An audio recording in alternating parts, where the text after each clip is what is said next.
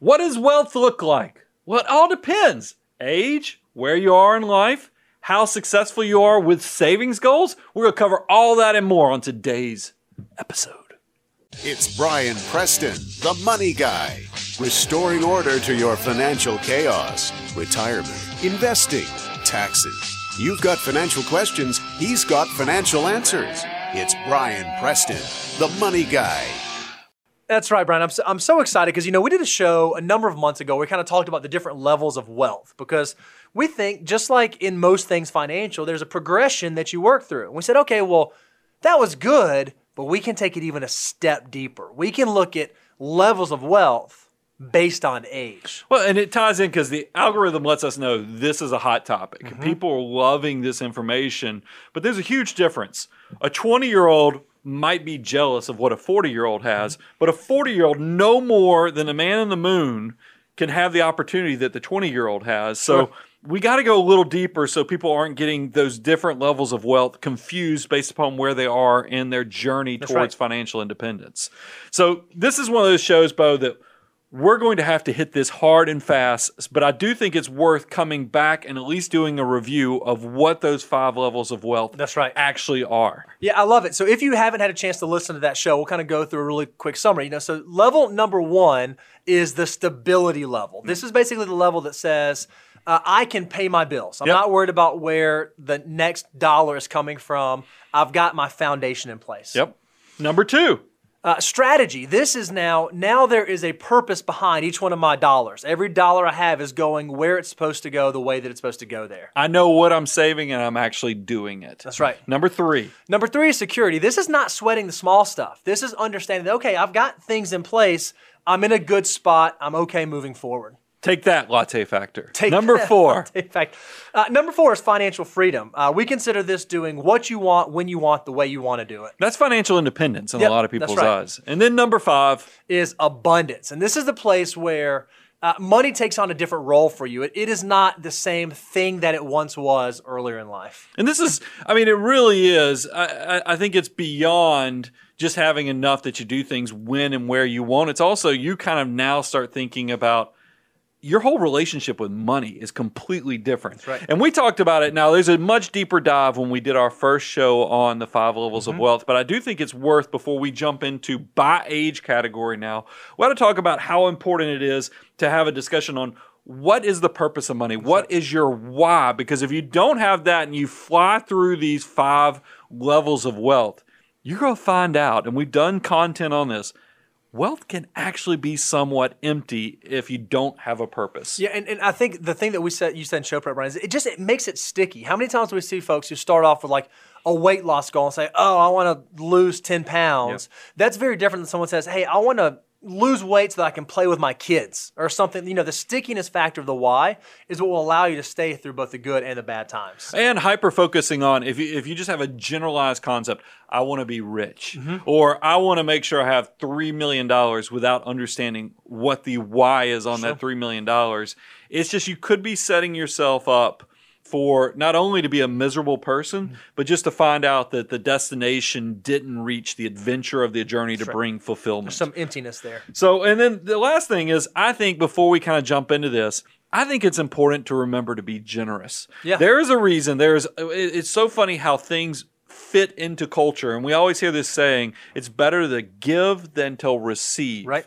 And it's so fun. When you're a kid, and you're getting all your Matchbox cars and you're trying to ask for gaming consoles and things like that, you're like, that is insanity. But as you get older, it starts seeping in that, man, there is really something to this being generous part. Right. So make sure you understand the 5 levels of wealth, but also the why, so that you actually turn this into fulfillment, not just happiness. So the way we're going to lay this out today is we want to walk through at each age, 20s, 30s, 40s, and so on, what do those 5 levels look like? What does stability look like? What does security look like? What does strategy look like? Because you'll be surprised to know they kind of change through time and they kind of morph as you move along your financial journey. So let's jump right into, I want to talk about the 20s first, is because this is the structural engineering phase. This is where you're pouring concrete, and we know the fact that concrete is so powerful that it holds up skyscrapers and all kind of things. But there is a curing period where it's, you pour the liquid in and then you've got to wait before it actually has the strength. So this is the stage where discipline, deferred gratification will start paying rewards, but you have to start those behaviors to be successful in the long term. So in order to think about sort of baseline, just starting out, the very first thing we have to talk about is level 1 of wealth is stability. And if you remember, stability is staying above water. It's having your basics covered, making sure you can pay your bills. So there are a few ways that we think that manifests when you're in your 20s. Here's sort of the first one that's sort of high level top line. It's not living paycheck to paycheck anymore. When you first start working, you're like, oh man, I needed to get to the end of the month, or I needed to get to Friday. Once you start moving into the level of wealth where you have some stability in your financial circumstance, you're no longer that person who has to count on payday to get here to know that you're going to be able to pay your bills. Yeah, and I think it's important to say, you're probably not going to have level 1 immediately conquered. Sure. For all of our 20, 21, 22, 23-year-olds who just graduated college, you realize when we're talking about the 5 levels of wealth, your primary thing in your 20s is probably to conquer level 1, which is stability. That's right. We'll talk about number 2, which is the strategy next, but it is one of those things. Know that this is your goal. You have to get past living paycheck to paycheck to have the success. And that probably means you're going to have tools like budgeting. That's right. We hate budgeting. It's not fun. Nobody likes to do it, but it is one of those prerequisites that you have to check the box on it so that you can eventually graduate to a cash management plan. Yeah, and what I think is so wonderful is budgeting is actually a lot easier now than it has been historically. There are worksheets, spreadsheets, apps, softwares, websites. It's not hard. If you're not budgeting and not tracking where your dollars are going, more likely than not, it's just because of laziness. Put the practice in so that you have the muscle memory for good habits and good behaviors. It'll set you up on all the other successes that are coming your way. The second sign of stability is that you don't have any credit card debt. Yeah. We just think in terms of, if you're thinking about pouring concrete, you got to get all the air out of there so it doesn't create bubbles. You do not have credit card debt if you're at the stability phase. You have recognized that that is just not the way that you want to build your financial foundation, your financial future. Well, I think we didn't talk about this in show prep, but I know working around growing neighborhoods, one of the biggest things you have to watch out for is local kids tearing up junk on construction sites. I think credit cards are like the neighborhood kids that are stealing stuff, punching holes in the drywall and everything else. You got to make sure you have protection, because all credit cards is compounding interest working against you. That's right. Remember, in your 20s, we're going to show you in a second how powerful it is. You want it working for you, so you got to pay those credit cards off monthly. But I think there's even a better level. You have to have just a healthy relationship with debt in general. What do we mean by that? You have to understand how it works. I can't tell you how many of my peers I saw in their 20s, they say, oh, well, I don't have a debt problem because I can afford the monthly payment. Yeah. So long as I can pay the $100, $200, $300 a month, I'm fine. You don't recognize that you have a short-sighted income statement mindset. You really need to have a long view of the balance sheet. You need to have a net worth mindset when it comes to debt. And I quickly want to give some guidance on this so that we don't get hung up on the debt issues, because I feel like we've done a lot of content recently on debt, but you do need to make sure you get your financial ratios in order. Yeah. These are good kind of benchmarks that will keep you safe. Number one is housing needs to be less than 25% of your income. That's right. Autos need to be less than 8% of your gross income. And then credit cards, you know what the answer is, zero balance, meaning you are paying these things off monthly. You're using this as a convenience, not as a way to bridge your cash flow, not a way for you to fake success while your income is growing. You're paying these things off monthly. Now, remember, what we're not saying is don't use credit cards. We're actually of the opinion that credit cards can be a fantastic tool inside your tool belt because of rewards and miles and all those things, but you have to use them responsibly, and you have to know yourself whether you can actually exhibit the behavior to use them responsibly, because if you can't, just like someone who can't operate a chainsaw safely, you got to get rid of them. And also, in this cyber world where everybody's trying to steal your identity, it gives you some added protection there too. Also, let's talk about some habits that will help you focus on building this stability. It's because I've said this, and we did a show recently on the number one reason that you're broke is, remember, Americans. This is my tough love moment. Americans don't have an income problem; they have a spending problem. It reminds me when you go to a coffee shop, talking about latte effect. What do they always ask you? You go put cream in this? Well, the reason they ask you if you're going to put cream is that they want a little margin. They try to take a little bit. They don't pour as much coffee in there so that they don't have it spill over the sides. Your life is the same way. You need margin. You need a little bit of extra space. So always spend less than you make so that you have the margin to save for the long term. And I think recognize that, because a lot of times the folks say, well, I don't have a spending problem, but we allow that voice inside our head to kind of convince us otherwise. And we'll say things like, oh, I just graduated college, I deserve X. Or I just had this thing happen, I just got a pay raise, I should reward myself by doing X. You used a great sports analogy. Well, we just came through the Super Bowl, so it was fresh in my mind. I think one of the biggest things that happens after the Super Bowl is they dump Gatorade on the coaches at the end. Well, I think a lot of college kids, you guys make the biggest mistake is that you're at the end of the first quarter, you've had a success in the fact that you graduated college, and somehow your buddies are running up and dumping Gatorade on you just because you scored your first touchdown. Guys, that's not long-term success. You still got 3 more quarters to play this game. That is going to be a failure. So make sure you're not celebrating doing touchdown dances when you just had your first accomplishment. What do I mean by that?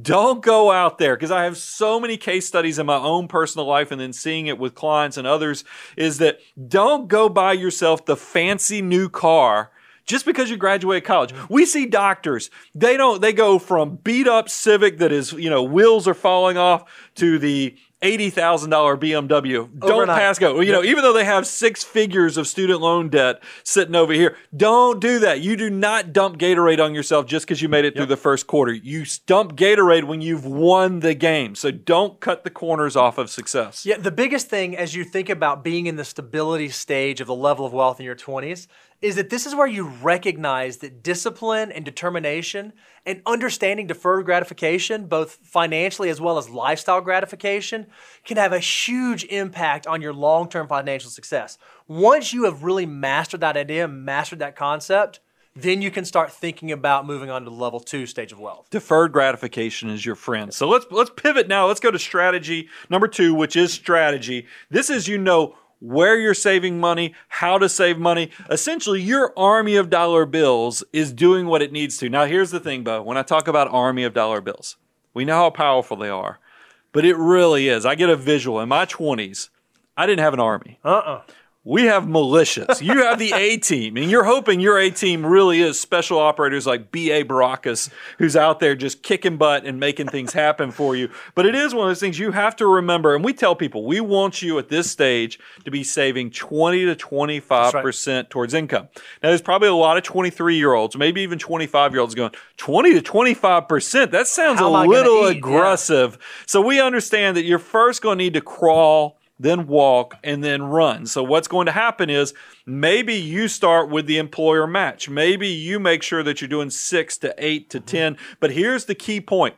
Every time you get a pay raise, I don't want 10% more of that pay raise going to savings. I want at least half, 50%, because I bet you have no trouble increasing lifestyle. Let's make sure we have no trouble increasing the savings and the army of dollar bills. That's so right. You said it perfectly, Brian. There's this progression. You have to crawl, and then you can walk, and you can run, and you can sprint. I can't tell you how many friends I have that they started crawling. They either started funding their Roth to max it out, or maybe they went and got their employer match.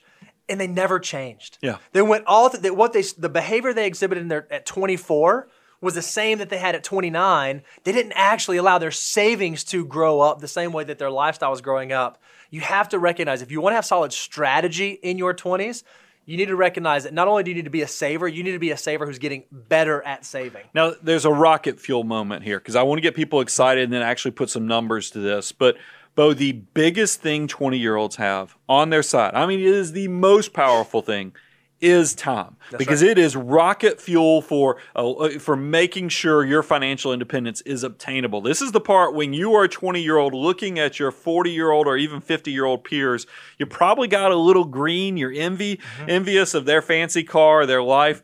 Guys, they're envious of what you have, which is called time. That's right. Bo, let's talk to them because a little goes a tremendous way. Not a long way, a tremendous way. Yeah. Let's give them some numbers to this. That's exactly right. You've heard us talk all the time about this concept of 88 times over. We've always said that if you're a 20-year-old who starts saving, every dollar that you save at 20 can turn into $88 by the time you get to 65. Well, we said, let's take it a little bit further because we had folks write us saying, well, hey, guys, I'm 24. Is my number 88? Or I'm 28. Is my number 88? we actually came up with a solution for you. If you've not had a chance, go to our resource page. You go to moneyguide.com and check out resources. And we actually have a money multiplier worksheet, PDF, fill in the blank, deliverable tool for you there that you can download. You were basically I was going to keep going. You were a thesaurus there. We just went through all kind of things. Reby would be so happy with you. Keep going. So what we said is, okay, let's look at all the different ages and let's see what the wealth multiplier is. We want to take a little snapshot and show you just how powerful your dollars in your 20s can be. And what you can see is a 20-year-old, like we always say, $1 at age 20 can turn into $88 by the time that you reach 65. But look what happens. This is a powerful thing. I've gotten so many YouTube comments saying, quit using 20, use 25, because that's when a lot of us actually get our stuff together and it's a more viable number. So we did it. Now, but by the way, we went a step further, and we're going to do this by decade for everybody. We actually showed you what 21, 22, 23, all the way through. And here's what we did. Y'all know at 20 years of age, we tell you it's about a 10% rate of return. Right. But we actually dropped it by 0.1% every year. So you can imagine by the time you reach 30, it's the 9% we've quoted, but we've taken a 10th off every year. What I can't believe is a 20-year-old, it's 88 times multiplier. So every dollar you spend or save for your 65-year-old self could be the equivalent of $88. Right. Look what happens for the 25-year-old. $44. It cut in half. Just in that 5-year period, the value of that money cut in half. And so, but look, I don't want you to panic when you hear this, because if you're listening in podcast terms, because we have a slide up here. Yes, a 20-year-old only needs to save $95 a month to be a millionaire by the time they're 65. A 25-year-old, it's $158. Yep. Still tremendously low in the grand scheme. If you look at the percentage of your money that you have to contribute versus what it could be worth, the lion's share is going to come through appreciation, meaning your army of dollar bills is going to work harder than you actually do. Don't squander this chance. So if you're someone in your 20s who's hearing this, you say, oh man, I'm 27 years old. I wish I would have started at 22. Yeah, it's a great thing to acknowledge. Go ahead and start now, because Full-Time Equivalent Daniel reminded us in show prep. He said, hey, you need to just tell the folks, this assumes you start spending that money at 65. Yeah. If you're someone who's 25 and you don't start spending the money until 70, those dollars can turn over into 88. Yeah. So you have time on your side when you're young. So, and then the other components that we put on here is tools that are helpful. You got to automate your financial life. Go ahead and start the habit. I didn't start until I was 31 years of age, and I regret it immensely. Start doing an annual net worth statement. If you start doing that in your 20s, by the time you're in your 40s, you are going to be doing backflips that you actually had that invisible hand tool that is going to motivate you for the future. And then here's something I put in the show notes. I want you to bedazzle your basic life. Now, what do I mean by that? I've already gotten on to you guys and I said, Americans do not have an income problem. They have a spending problem. Well, a lot of people are going to mishear that and say, well, I want you basically eating ramen noodles every night. I want you to sit in your apartment. That is not what I'm saying at all. I want you to have a spectacular 20s decade. I want you to go out there and build memories and do things that just forever you'll look back on and be very happy and fulfilled with how you spent your decade. But here's the thing. You're going to do it on the cheap. I mean, you are going to go visit state parks. You're going to go do things that don't have a lot of cost. That's why I say you go bedazzle your basic life, meaning that you're not going to spend a ton of money, but you are going to create a lot of experiences that are reasonable so that you do look back with those good warm fuzzies. Because I will tell you, I have a lot of travel things that I did in my 20s that were done on the cheap, not because I was a tightwad, but because they were necessary, because I just didn't have a lot of money laying around. It was already allocated somewhere else.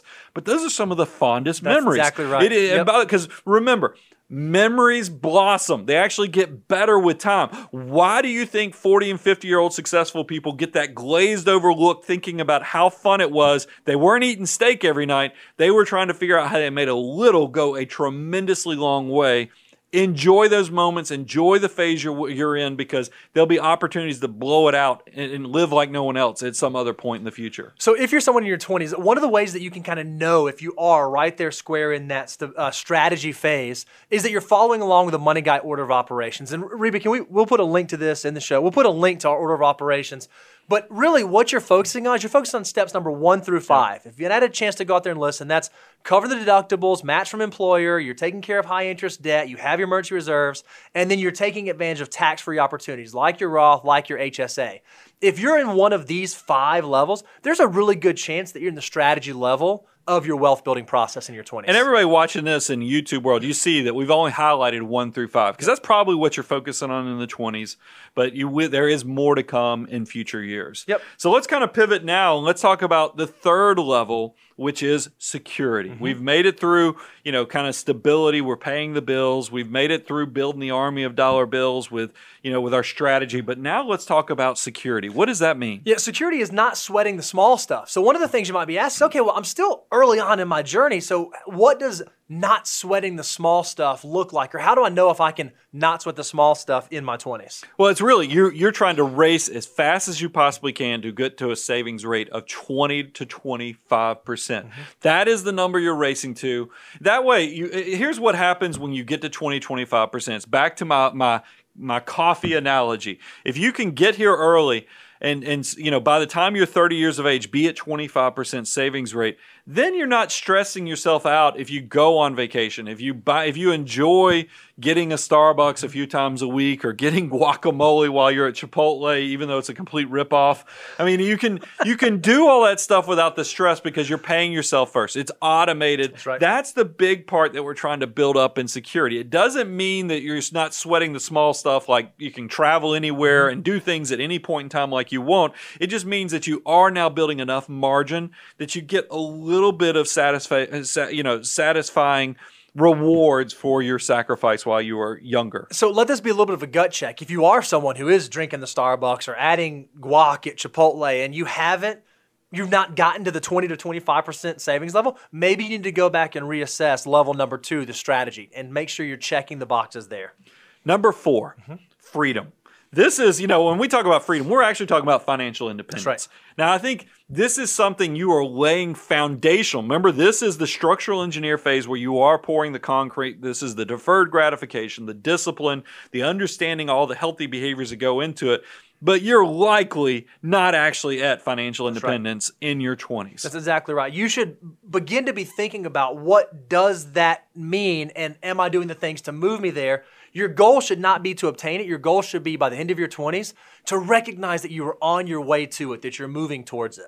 And then step number 5 is abundance. Now look, abundance, legacy planning, all this stuff is something that is aspirational for the future in your 20s. You're not going to be there in your 20s, but we want to give you, just go ahead and put that out there so that you don't hold yourself thinking, because I think people sometimes, if you don't know where you're supposed to be, I don't want you comparing yourself to other people. I just want you to know where you are in your journey so you have the right perspective. That's the important part of this. Yeah, and I think that a lot of 20-year-olds, they try to go grab abundance and they try to go grab financial independence. Or at least look like it. You're stressing yourself out. Focus on the first 3 levels of wealth. Focus on getting your stable asset base. Focus on having strategy in place. And then if you have those things in place, you can start having some security as you build towards financial freedom, as you build towards financial abundance. A lot of the joy is in the journey, not the destination. The sooner you recognize that in the 20s, the happier you'll be. So that's the 20s. Great closeout on that. And now I want to pivot. I want to talk about the 30-year-olds because this is the part. We've got the foundation poured. We've got, so the concrete's there. The footings are there. We got to frame the walls on this thing. We've got a house of our financial independence that we're building. Your 30s is the stage now where we will be putting the structure on top of this thing. So I want to talk about first stability. This is, you should be doing all the things we covered for the 20-year-olds. You should have accomplished already under stability, meaning this is you're not having any trouble paying your bills. You're not living paycheck to paycheck. You understand debt. You have healthy financial ratios, and then you're establishing sound financial habits. Yeah, just said again, healthy financial ratios. Your housing does not exceed more than 25% of your gross income. Your auto payments or auto debt doesn't exceed 8% of your gross monthly income. And then you recognize that credit cards should have a 0 balance. If you're doing that, you've kind of covered the stability that you should have learned inside of your 20s. And you're also not leaving behind the risk management That's right. issues. That's this the is big your one. emergency reserves. This is if you have children, having some estate documents for them. Life insurance, if somebody's counting on your income, we like term, by the way, without going too deep into it.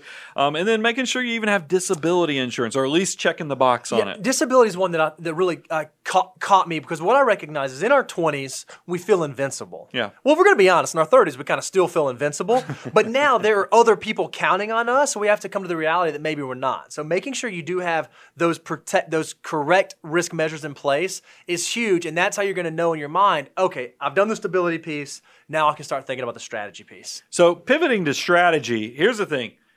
Saving 20 to 25%. I'm willing to give the grace to the 20-year-olds that this is probably an aspirational goal, because remember, we talked about you have to crawl, walk, and then you run. I will tell you, by the time you're in your 30s, you need to be saving 20 to 25%. Yep. It's no longer aspirational. You should definitely be at the strategy phase or level 2 of where you are in your walk towards financial independence. Yeah, you said it perfect in pre-show, Brian. You said it's not a goal, now it's a habit. Yep. And the reason it's habit is because this is kind of the last stop on the easy money train. So let's scare them a little bit with actual numbers on this, is because we know 20-year-olds know that their money is worth 88 times over, meaning every dollar they save or spend has the potential by the time they're 65 to be the equivalent of $88. We also know from the previous slide and the drop in rate of returns that you expect as you get older, you take risks down. It's $44 for a 25-year-old who spends $1. What happens to people in their 30s? Yeah, so once you get to 30, your wealth multiplier is actually 23. So now that's still super, super exciting. What that means is every dollar you save at age 30 can turn into $23 by the time that you turn 65. So there's still a lot of juice. But look at what happens as you move through your 30s. And again, if you want to go see this, go out to our website, moneyguy.com, go to our resource page. This is actually a resource available for you guys out there. You can download it, share it with friends. We want you to have it. But look at what happens as the wealth multiplier moves through time. It starts at 23 when you're 30. Well, by the time you get to 35, it drops to 12. And by the time it gets to 39, now you're in single digits. It's down to 8. And so when you hear that, you might be thinking, oh, well, that's sad. That stinks. That's not... You should be thinking more about, okay, have I done the hard work in my 20s? Because this is where it gets really exciting. If you're a 30-year-old who really busted in your 20s, and maybe you've saved up $100,000 by the time you get to 30, which is incredible, that $100,000, without you saving one more dollar, has the ability to turn to $2.3 million. It really is the last stop on easy compounding growth. So because you'll notice once you get into your 40s, you don't see double digits anymore on this. So that's why pay attention. We want compounding interest to work for you. So it's important to get to work. Now, we said this in pre-show, and I think it's worth, because this is why we say it's the last stop. Still, even a 35-year-old, that's less than what you have to fund on a Roth IRA to be a millionaire, meaning $500 a month. So it's at $452. It's still possible. I don't want you guys to get overwhelmed thinking we're poo-pooing the opportunity to become seven-figure wealthy. But it is one of those things you just need to be deliberate. Let your money work for you because it's the last stop. At 36 years old, all you have to do is max out your Roth IRA and you're on your way to being a millionaire by the time you're 65. Now, I think that's pretty powerful. It is powerful, especially because the next point is that you are now 10,000 hours. You're getting traction in your career at this point, and that's why we think the strategy is there, is because you do have the hours put in. You're no longer learning your trade. It's no longer a job. Hopefully now you're working in a career.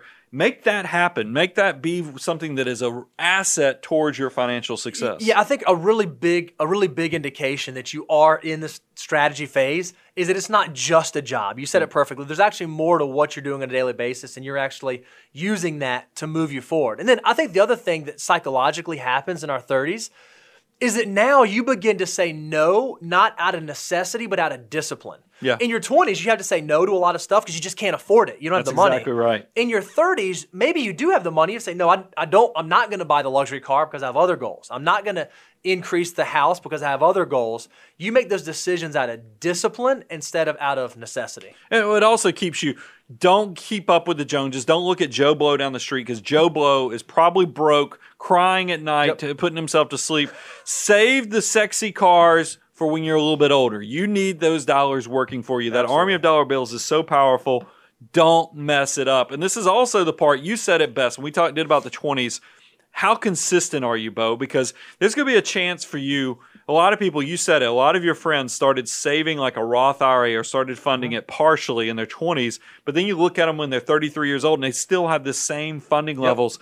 Don't do that. This is your chance to actually be consistent with your savings goals, but also be consistent with your consumption. Don't let somebody, just because you can, doesn't mean you should. Love that. Number 3, security. This is level 3 of where you are with wealth. Security. This is hopefully, remember I told you guys the cuss word of budgeting. Nobody likes budgeting, but you're hopefully in your 30s. If you're already saving the 20 to 25%, you can now graduate to a cash management system. Now you're using what we call forced scarcity. As you get pay raises, you're setting up the automated funding system so that it continues to expand your opportunities towards financial independence. Now, you may be saying, Brian, well, that sounds a lot like strategy. You're talking about forced scarcity and that sort of thing. Why on earth would you put that into security?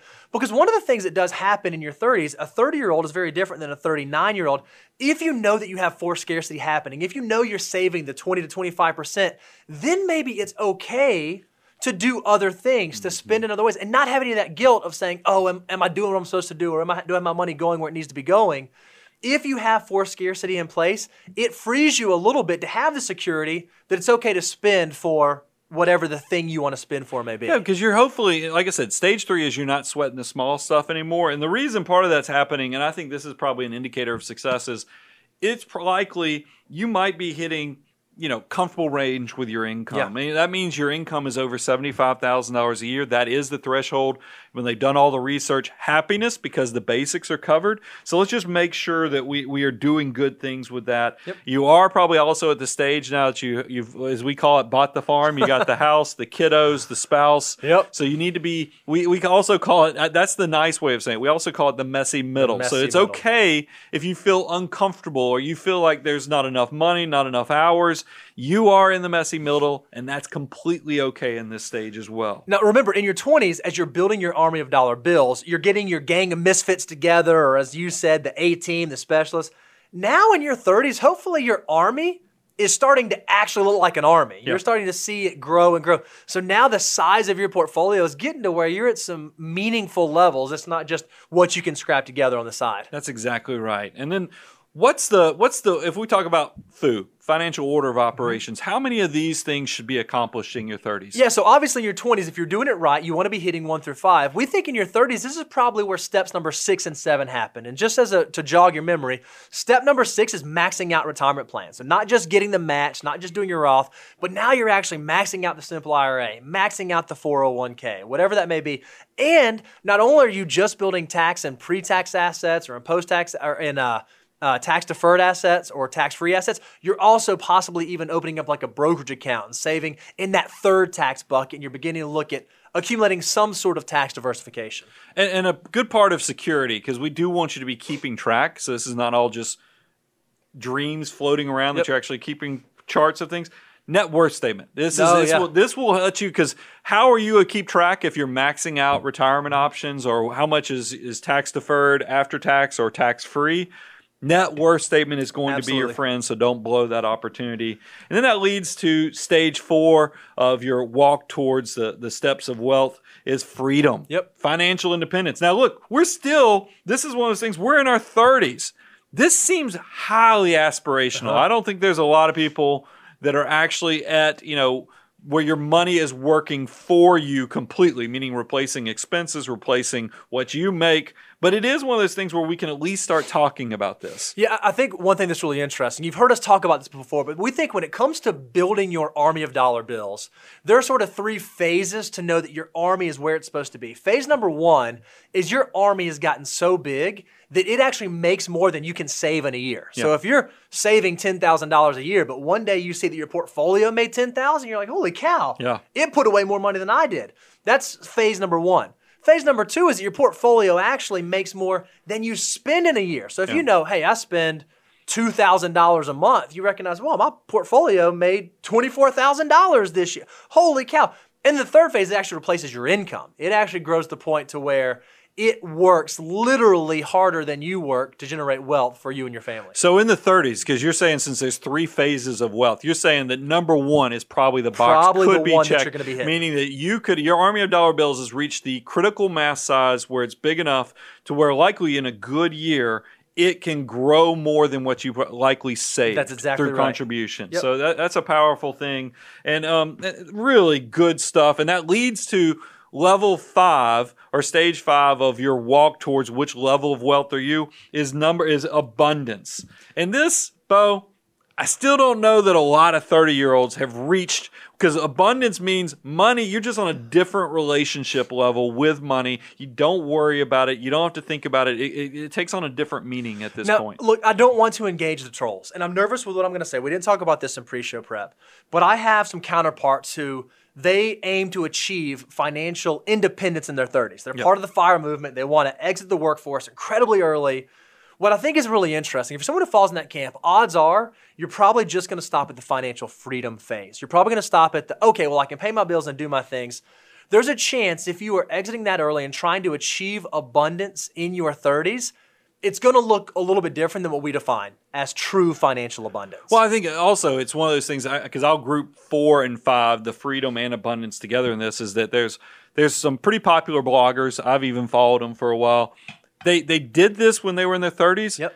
And then you know what happened? The messy middle kind of whooped them a little bit. And the fact that kids blow everything up, kids kind of blow. So that's the thing. I would just challenge my 30-year-olds. You don't know how much your life is going to change between your 30s, 40s, and 50s. Yep. So think of this as you want to make sure you're putting all the steps in your plan of action into effect, but you're probably not fully at abundance yet. But in your 30s, you start recognizing it's possible. In your 20s, abundance is just sort of this pipe dream. But in your 30s, you just start seeing, man, this is something I can obtain, I can achieve. I've just got to stay the path and keep doing the good work.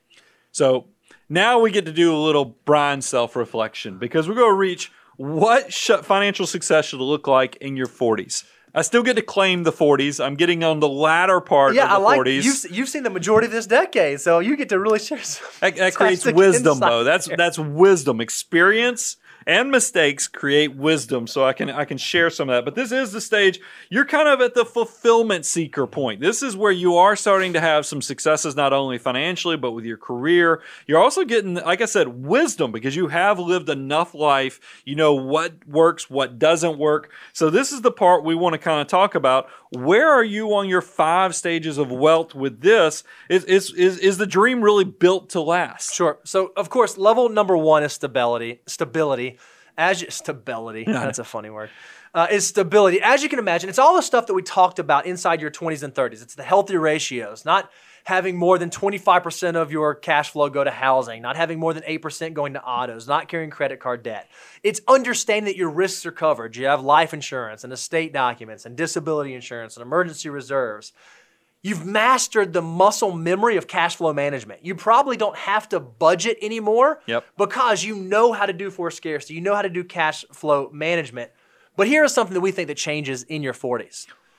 You probably have whittled down your balance sheet to where, at least by the end of your 40s, you probably have 1 debt left. You have 1 debt left, most likely. Well, that's your low-interest mortgage debt. And we think that's actually pretty healthy. I'm okay. You guys know. Here's a benchmark that we share all the time, and there's some math behind this. Under 45, don't focus on the low-interest mortgage debt. We want your army of dollar bills, your compounding growth working for you. Over 45, get that debt out of here. We want you to be completely financially independent, meaning you have no obligations or any encumbrances put upon you, and that's debt. So it's okay, but this is the phase in your 40s. You're probably going to start paying down the mortgage debt. And then I think it's so funny, Brian, in pre-show prep, when we were talking about the 20s, it's like, yeah, man, in your 20s, it's just easy to just die $100 at a time. Yeah. And you're like, if you think that's bad, wait till your 40s. Well, it is, because, $1,000, I remember in my 20s, and even in parts of my early 30s, $1,000, if somebody had walked up to me on the street and given me $1,000, it would have changed where I was right then. You will see, and you get in your 40s, you cannot make $10 mistakes, $100 mistakes. You're starting to make $1,000 mistakes, because this is the part where lifestyle creep. You're thinking, you know what? That mortgage seems small. I'm kind of at the point I could afford to go to a bigger house, nicer car. You just need to make sure you understand the why. Because just because you can flex doesn't mean you should flex. Right. It's just not healthy. This is where you can make $1,000 mistakes. It's a weird analogy for me because I operate under the assumption if ever you can flex, you should certainly flex. We're not talking about actually breaking down into an not Arnold actually Schwarzenegger flexing. pose or Okay, anything got like that. That does lead we go from stability to strategy for your 40s. This is where I do think hopefully I've shared this often, is that I had some life goals. In my 30s, I wanted to cross, when I was 30, I wanted to hit 6 figures. When I was 40, I wanted to have 7 figures liquid. So when you think about that in those terms, you probably need a co-pilot. This is when you might want a financial advisor to kind of help you with what's going on with your finances. Yeah, we think that there are a couple of different times it makes sense to hire an advisor. And this is one of the things. Either the size has gotten so big that you start to feel nervous, or perhaps you have so many things pulling you in so many different directions that you don't have time to be able to do it. Or maybe it's just gotten complicated. Yeah. You say this all the time, that success breeds complexity. You don't have to seek it out. It kind of don't have finds to go you. look for it. It's going to find you. Trust me. In your 40s, it's kind of interesting how there's sort of a confluence of all three of those things kind of start to hit you all at once. Yeah.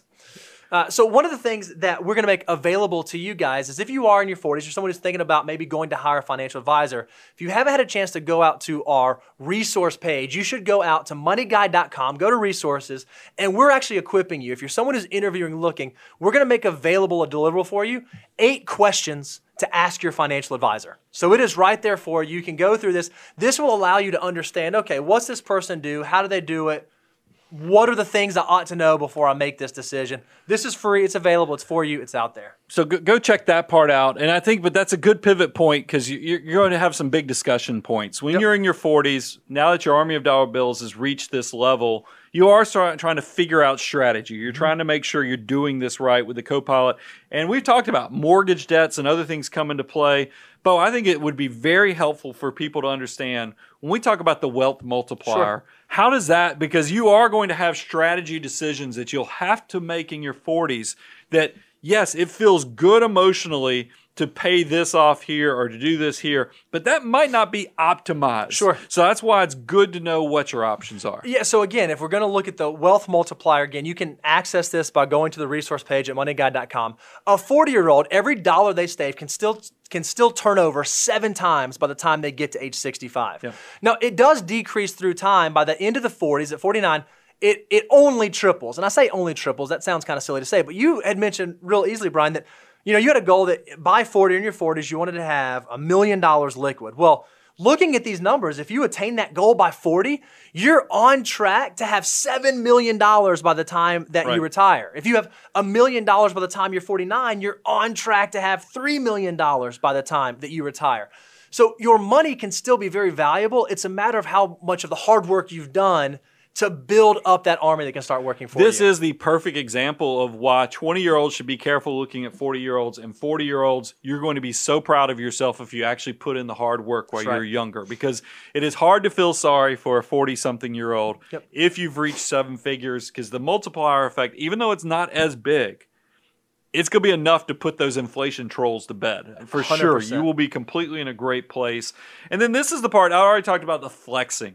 Just because you can doesn't mean you should. Just make sure you don't price yourself outside of what creates success. Because there are things, if you keep pushing your lifestyle up, you can get in a situation where you price yourself out of happiness.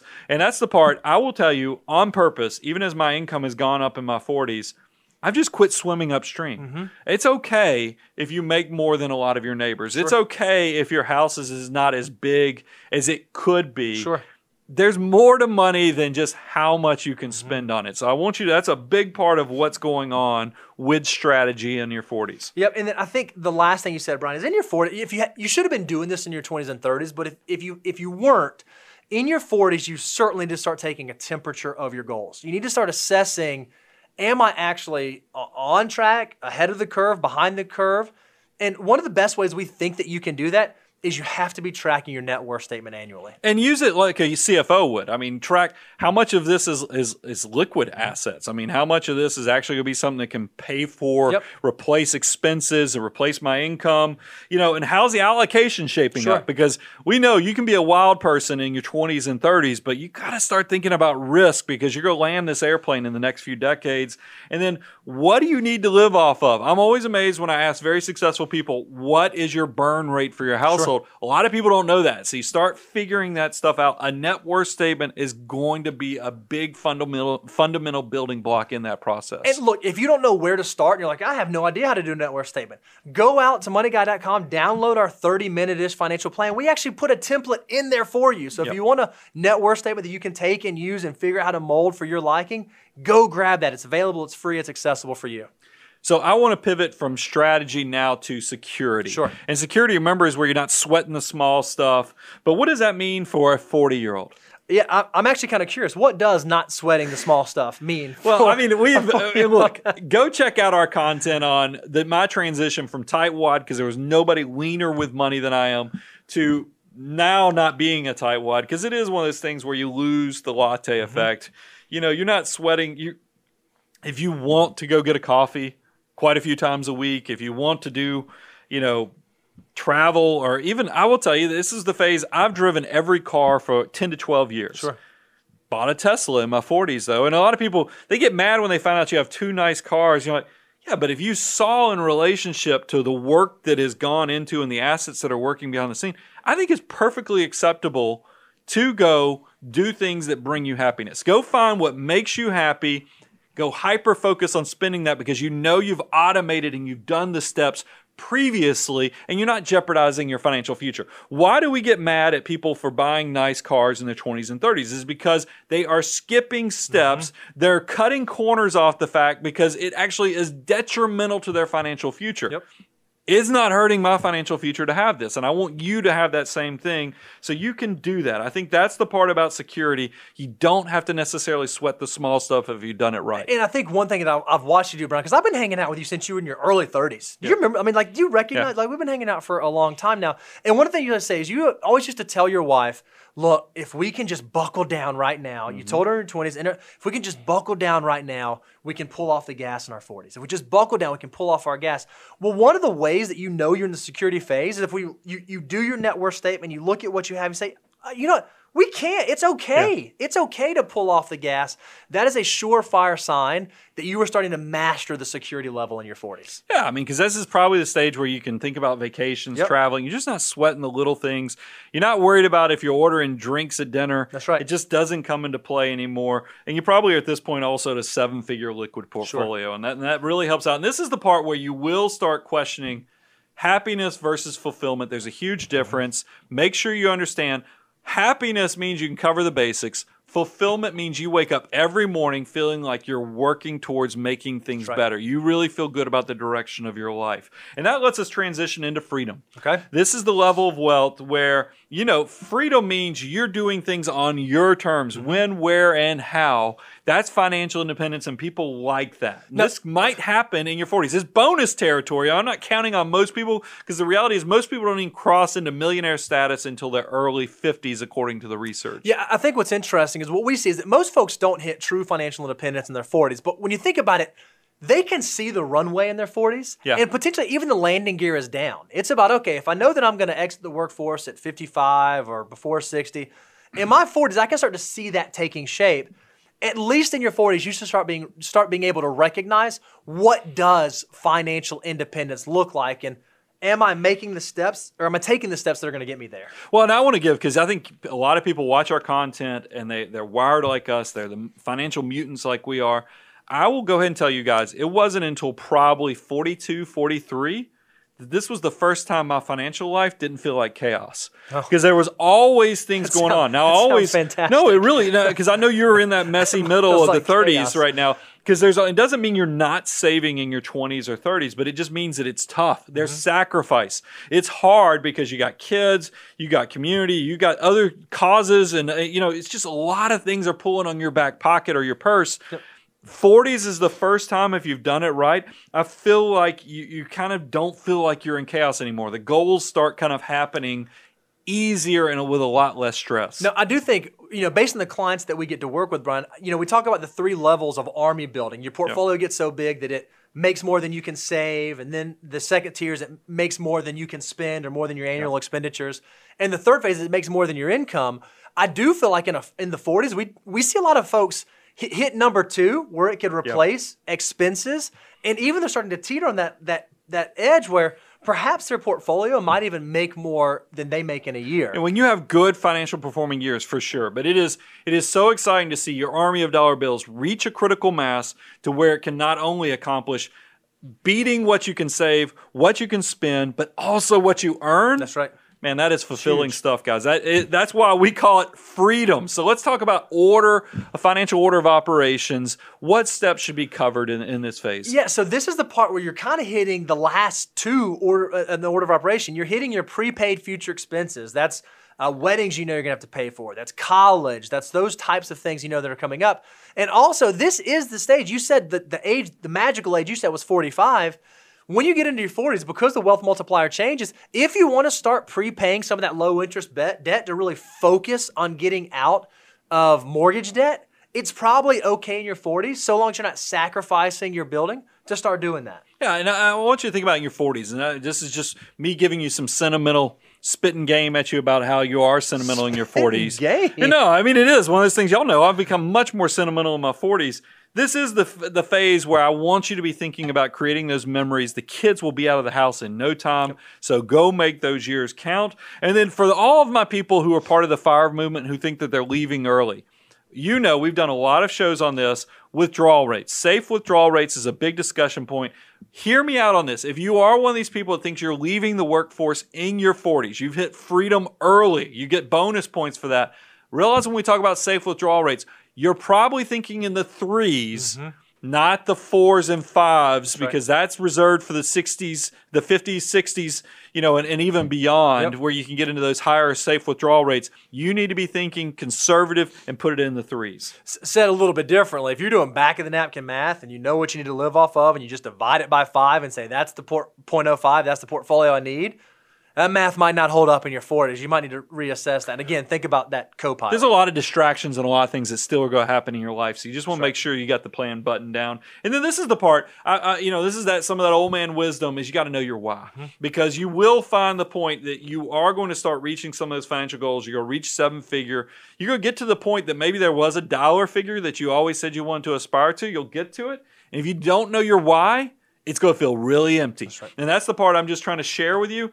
You will wake up with more pep in your step if you actually know what brings you fulfillment and you're actually on the path to making that happen. So then I would say what that actually looks like, how that manifests in your 40s is the abundance, right? Yeah. If you're at the freedom point, you see what the why is. I think if you're abundant, you're able to actually execute on the why without having to worry about, okay, where is the money going to come from or what do I need to keep doing? Well, remember, abundance supposedly means that your relationship with money has gone beyond just basic, can it replace my expenses and replace my wages? I will still tell you, I think this is aspirational for even those in their 40s, but you probably are starting to edge into some of the tools that comes from this. When I talk about the tools of abundance, I'm talking about charitable giving funds. I know I love the Fidelity Charitable Gift Fund. Cash balance plans. If you're in a job with high income and you have the ability to save a large portion because you just don't spend what you make. Or even like deferred comp plans. Yeah, there's higher end planning stuff that definitely, and then this is the part, I know I've said it in the 20s, I said it in the 30s, but there really is something fulfilling about helping and supporting others. Being generous is better to give than to receive. This is the stage where I think you're probably putting even more of that into action. I agree, 100%. So that's the 40s. I kind of want to close this thing out with talking about 50s and 60-year-olds. What does financial success look like for 50s and 60-year-olds? So, it's interesting. We've kind of been laying this out as going through the different stages. And we start thinking about, okay, well, what does stability look like for a 50 or 60-year-old? Realistically, you should be thinking a lot about stability in your 50s and 60s. You should have already kind of graduated past that. That should have been the things that your younger self kind of figured out. So if you haven't already got your basics covered, you probably need to go look back at what were some of the things that I didn't do in my 20s, 30s, and 40s, and how might that affect what I'm going to do moving forward? Yeah, because we've always talked about part of basics covered is and strategy, which is coming up next, is, but if you were in your 50s and 60s and you don't have, if you are living paycheck to paycheck, this is going to, remember, you don't have an income problem, you have a spending problem. It's okay because Social Security is right around the corner, and that's what this is set up. It is a social safety net for those that never made a lot of money, never saved a lot of money. It will provide. Now, if you're a high-income person in your 50s and you have these problems, you got an uh-oh moment. And I just got to tell you, you might be working a lot longer than you anticipated. Yep. So then we move on to the strategy, and here's a really, I think this is probably the easiest way to see strategy inside of your 50s and 60s is you own your life. Yeah. You've actually gotten to the point where you don't owe anybody anything. You know that you've got your debt taken care of, and it's just out of the picture. Well, how do you call yourself independent if you have obligations? Right. They just don't work together. So you got to figure out a way to be completely debt free when you're in your 50s and 60s. That's common sense to me. And the other thing that you have to really start doing is now that if you are in your 50s and 60s and you're moving towards retirement next in the workforce, you need to make sure this is one of those things that you measure 3, 4, 5, 6 times and cut once, because it's really hard to get the water back up the hill. So if you're someone who hasn't partnered with a team that can help you navigate that, this might be the area where you do want to have a co-pilot, somebody to step in and help you look at long-term cash flow analysis and stress testing and Monte Carlo simulations. And so one of the things you can do is if you're curious about how do I pick a good financial advisor, a good co-pilot, go out to our website, moneyguy.com, go to the resource page. We're actually going to have available for you 8 questions to ask a financial advisor to know if you're hiring a financial advisor who can actually help you navigate some of those difficult to navigate things in your 50s and 60s. And I don't want to belabor the point because we have done some shows on this, but it is one of those things where you are at the stage when you're in your 50s and 60s, you're asking yourself, okay, I've been putting money towards Social Security for years. What's the optimization strategy? What's the, asset location? I got tax deferred, I got after tax, I've got tax free. And you mentioned stress testing. You gotta run some simulations on this. And also, how are you going to take your money to optimize? And I keep hearing about with the Secure Act, Roth conversion strategies. What does that even mean? All these things, a good financial advisor that's taking into account your entire financial life can kind of check those boxes on that. Definitely part of strategy. Yep, they can make sure there's no strategy being left behind as you finish the game, as you finish the fourth quarter. And that leads to number 3, which is security. This is the part, I will tell you, every successful 50 and 60-year-old is petrified. Are the kids spoiled? Are they going to not be good? Because we know the stats. It's second generation, 70% of second generation wealth just evaporates. By the time you get to the third generation, the grandkids, 90. The stat goes up to 90%. So you can quickly see if you don't have a good understanding of your money and how to teach these good concepts to your children, don't be a tightwad don't be a miser. Because your kids and grandkids will have no trouble whatsoever spending your money. Think about that as you're trying to figure out, where do I fit with security? Because you should enjoy this because your kids will have no trouble doing that. That's right. And a big sign of security, or a thing that will allow you to rest easy when you are in your 50s and 60s, you're in the security phase, is that your kids do have it figured out. We talk about the millionaire next door all the time. We talk about the next millionaire next door all the time. And we know that 2 of the 7 factors of wealth that exist on Numbers 4 and 5. Numbers 4 and 5 are that your kids don't participate in economic outpatient care, meaning you're not like subsidizing the standard of living for your children. And in that same vein, they're financially successful on their own. They're actually flown the coop. They're out of the house. If you can do those 2 things, it will allow you to rest much easier in your 50s, 60s, know that the baby birds can fly. Yeah, I mean, because a big part of it, like I said, we reference Millionaire Next Door all the time, have the signed copy back here from Dr. Stanley. And the thing is that if you can grow and build your own financial independence, not taking outpatient care for yourself, and then pass that on to your children, that's an incredible legacy. Yep. And that's what we're trying to work for. And that leads to freedom. You're trying to figure out in 4, do I have, and this is where you did that, you mentioned it already, Bo, but you measure twice, cut once. Are there some benchmark? Are there some metrics you can use? The answer is yes. What are some of the metrics you can use to know if you are at financial independence and freedom stage? Yeah, here's a real easy one. Use the Millionaire Next Door formula. Take your age times your income and divide it by 10. If you do that, whatever that number is will tell you if you're an average accumulator of wealth, but we think you should strive to be a prodigious accumulator. So take that number and multiply it times 2. So age times income divided by 10, multiplied by 2. That should give you an idea of where your net worth should be. Or if you want to take even a step further and you are in your 50s and 60s, go look at your annual expenses, like what you spend in a year, what it costs you to live off of, and see, does my portfolio account for 25 times that amount? Yeah, So, that'll give you a good back of the napkin indicator of how successful you're doing. And then also look at, because we talk about the 3 stages of your army of dollar bills. We talk about the first stage is, does your army of dollar bills make enough that it replaces what you save in a year? Level 2 is, does it replace what you spend in a year, your living expenses? And stage 3 is, does it replace what you can earn with your back, your hands, and your brain? Guys, this stuff, your investments should be working to replace that at this stage. 40s and 50s and 60-year-olds, you should be on the path towards financial independence. No, I do think you said a really interesting thing in pre-show prep, Brian, is that you said, the thing that I worry about is the 50s and 60-year-olds that I see that are like a rudderless ship. Yeah. They think about, and we talked about this in the episode with Fritz, is they think about, okay, I know I'm going to leave the workforce, but then I don't know what I'm going to do next. Yeah. I know what I'm retiring from. Haven't really given a whole lot of thought to what I'm retiring to. Well, I think that's a big part of it because it gets back to that purpose. You're not worried about happiness anymore. You're trying to make sure you're on the fulfillment train. Yep. And a lot of that is making sure you have hobbies, that you have friends, you know where you're going. Because that's so much of your life. You have trouble, and we see it all the time. People have a hard time transitioning from saver to consumer of their resources. They also have trouble transitioning from I am worker bee to what the next phase looks like. You've got to pay attention to that. The good news, though, if your thing is travel, this is the phase when you reach financial freedom.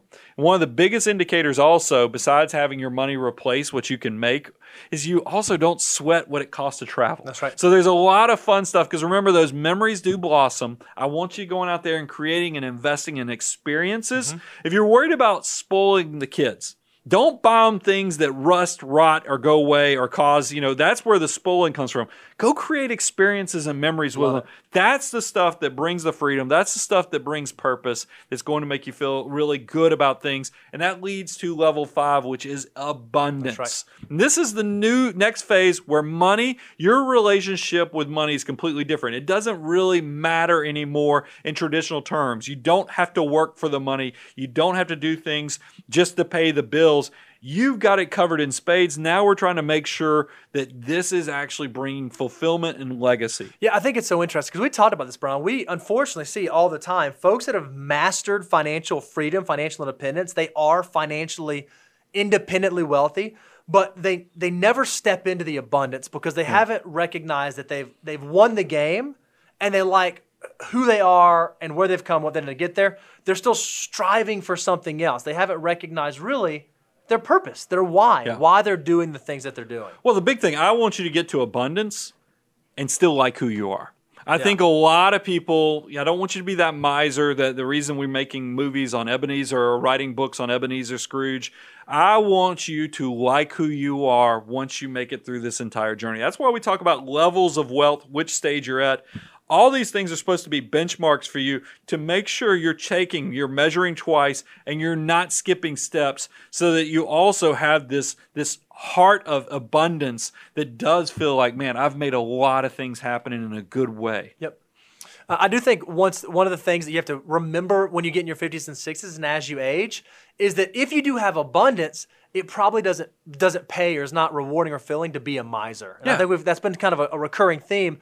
But I think we see this most often as people age, and maybe there's some fear or uncertainty that allows that to creep in. Well, it was probably 2 weeks ago. My pastor on a Sunday gave this quote. I was like, is that really a quote, or is that something that you always attribute quotes to Albert Einstein or Benjamin Franklin. That's right. I mean, so when I see this, I went and Googled it, And I don't know if he really said it, but there's a lot of people quoting this. So it must be, so we'll give it with that. But the story that was shared is that John D. Rockefeller's accountant was asked how much he left behind. Oh, interesting. Now we know the question, because it's asked in a way that you're asking billions, what was the number?